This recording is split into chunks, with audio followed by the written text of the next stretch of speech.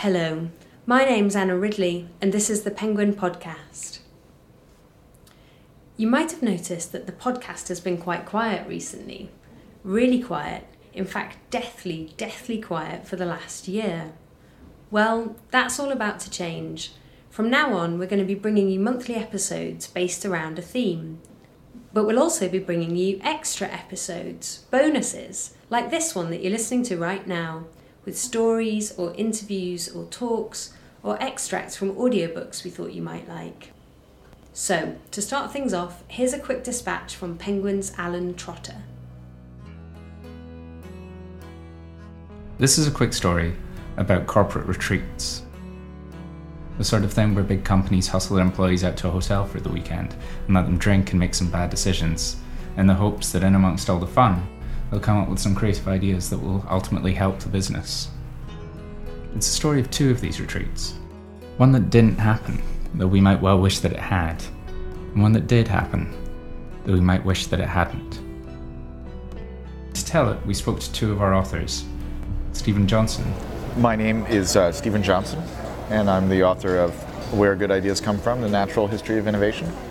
We spoke to in the cafe of his hotel when he was visiting town recently. And John Lanchester. I'm John Lanchester, and I'm the author most recently of Whoops, Why Everybody Owes Everybody and Nobody Can Pay. But the story starts with a memo called the Phoenix Memo. Here's Stephen Johnson. A field agent in the FBI in Arizona had noticed this pattern of kind of suspicious flight school attendees who were enrolling in these flight schools and seemed to maybe have some connection to terrorist organizations. And he sent a memo in July of 2001 to the headquarters at the FBI saying, hey, we should go back and look into this, because it seems to me that I've detected something here that is a little suspicious, and so we should go and look at all the visa applications for people coming from, kind of countries that have terrorist associations with them, and look and see if there are any people coming specifically to enroll in flight schools. The memo was completely ignored. It was kind of dismissed as a hunch, which in fact it was. After the events of 9/11, the memo came to light, and the FBI directors were very clear to say, even if we had acted on this memo, it wouldn't have stopped 9/11, and they were right. The memo was just the expression of a hunch, a very prescient hunch it would turn out 2 months later, on September the 11th. But at the time, the FBI had little reason to pay attention to it above any other hunch being sent to headquarters by their agents, and even if they had, it was a hunch that wouldn't have led them anywhere. Not by itself, anyway. The problem is that the memo itself was only part of the story, and that a few weeks later, in August, there was the case of what came to be known as the 20th hijacker, Moussaoui, who was the guy who was taking flight school lessons to learn how to fly a 747, but wasn't interested in learning how to land the 747, which is always a telltale sign that something is wrong. He'd been arrested, and the field agents in Minneapolis were desperately trying to get a search warrant to look at his laptop. And his laptop did subsequently turn out to contain information that would have directly linked the authorities to the plot and to a number of the other hijackers, and could theoretically have been enough to disrupt the plot. The FBI folks in Minneapolis got denied the request for a search warrant, and the laptop was not analyzed until after 9/11. And so in that case, you had really these two kind of organizational hunches, each of which on its own was not enough to turn into a real, coherent, fully fledged idea. But when you put them together, there was certainly enough support based on the Phoenix memo to justify looking at this guy's laptop if you put those two ideas together. But the organizational culture, and literally the information network of the FBI was designed in such a way that actually it was designed to keep kind of barriers between ideas and hunches, not allow them to kind of connect in new and surprising ways. And so in some sense the ideas were right, but the environment was set up in such a way that they were kind of doomed to failure because they were doomed to stay kind of isolated hunches. A lot of Stephen's book is about the environments that help turn hunches into something more substantial. Typically, they're the sorts of environments that encourage interaction between people and between their ideas. the sort of environment that the Minnesotan FBI agents wanting to search a laptop and the Arizonan agent worried about flight school attendees lacked. It's the sort of problem that the corporate retreat is meant to address, but for him, they're no use at all. Or very little anyway. I think it actually probably has some value in, morale, right? It is good just in terms of getting along to people. You often will kind of forge kind of emotional connections when you're off in the country somewhere, drinking too much and having a good time. But in terms of ideas, the idea that, once a year there's Creativity Day where we go off in the country and we do brainstorming in trust falls and things like that, I think is unlikely to work very well. In part because for really good, sustainable, kind of viable ideas to come out of those sessions, the hunches and the fragments of an idea that need to collide have to be kind of in sync with each other, right? When you sit down for that one big brainstorming session, you have to have your half of the idea, and the other person across the table has to have their half of the idea at that same point. And the odds of kind of coordinating, just temporally coordinating your ideas so that they're in the same room together at the same time is pretty slim. So while an FBI corporate retreat might have done some good, a lot of good actually, the odds were always against it. Yeah, if they had held in late August, after the 20th hijacker is arrested without the search warrant being approved, if they had said, okay, all the field agents from around the country, we're going to gather together and have a brainstorming session on potential threats that might face this country from terrorist organizations, and in that session there are thousands of field agents, right? And in that session, in one room with 20 people sitting around, there happened to be Ken Williams from the Phoenix memo from Arizona and the Minneapolis agents riffing on potential ways that Al-Qaeda might attack this country. In fact, they probably would have come up with the idea of hijackers taking over planes and crashing them into buildings, and in fact, with an even more important idea that this plot might be actually in the works and kind of imminent, and the world might have changed. In fact, in his book, Where Good Ideas Come From, Stephen writes, no doubt it would have been the first corporate retreat on record that actually changed the fate of world history.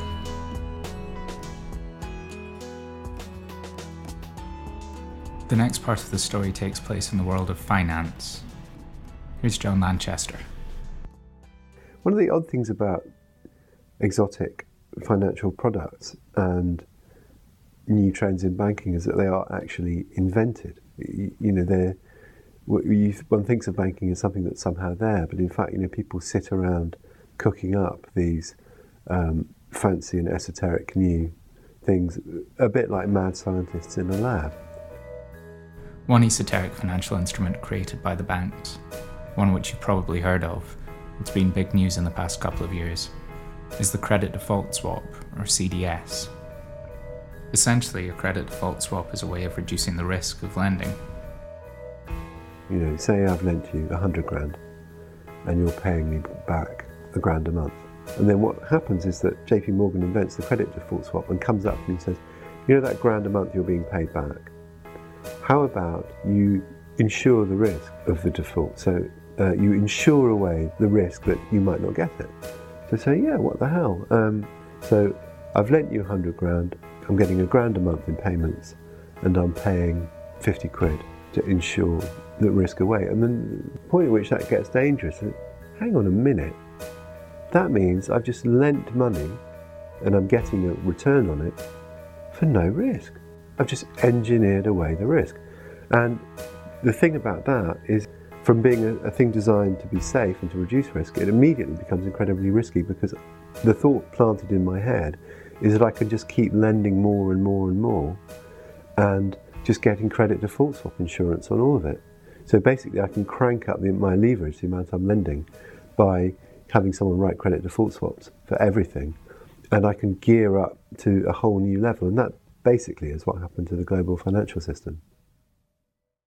If removing risk from the equation seems like a good thing to be doing, then you should know that the banks felt the same way. According to John, CDSs were one of many instruments intended to do just that. Well, the thing is, credit default swaps link with a lot of other things in new inventions in finance, like securitization, which is selling on a loan. And they all have, a lot of these things have a common theme of taking away the consequence of what you've done. And the thing about, securitization is I lend you money, then I sell your debt to someone else, which means I don't care whether you can pay. I'm not holding your debt anymore. And credit default swap, again, I lend you money and then I insure away the risk that you won't pay. Again, I don't care whether you can pay or not. People thought that these were brilliant new techniques for reducing the levels of risk, and actually it turned out that they were brilliant new techniques for magnifying the risks, first thing, and secondly, spreading them. Because the paper, the debt, was spread around and insured and cross-insured and resold and chopped up into parcels of other debt and sold on again, and you had credit default swaps on credit default swaps, in other words insurance on insurance, which again was passed back and forward and sold and resold. So when things went wrong in one place, just very straightforwardly, nobody knew who else was at risk and nobody knew the scale of their exposure.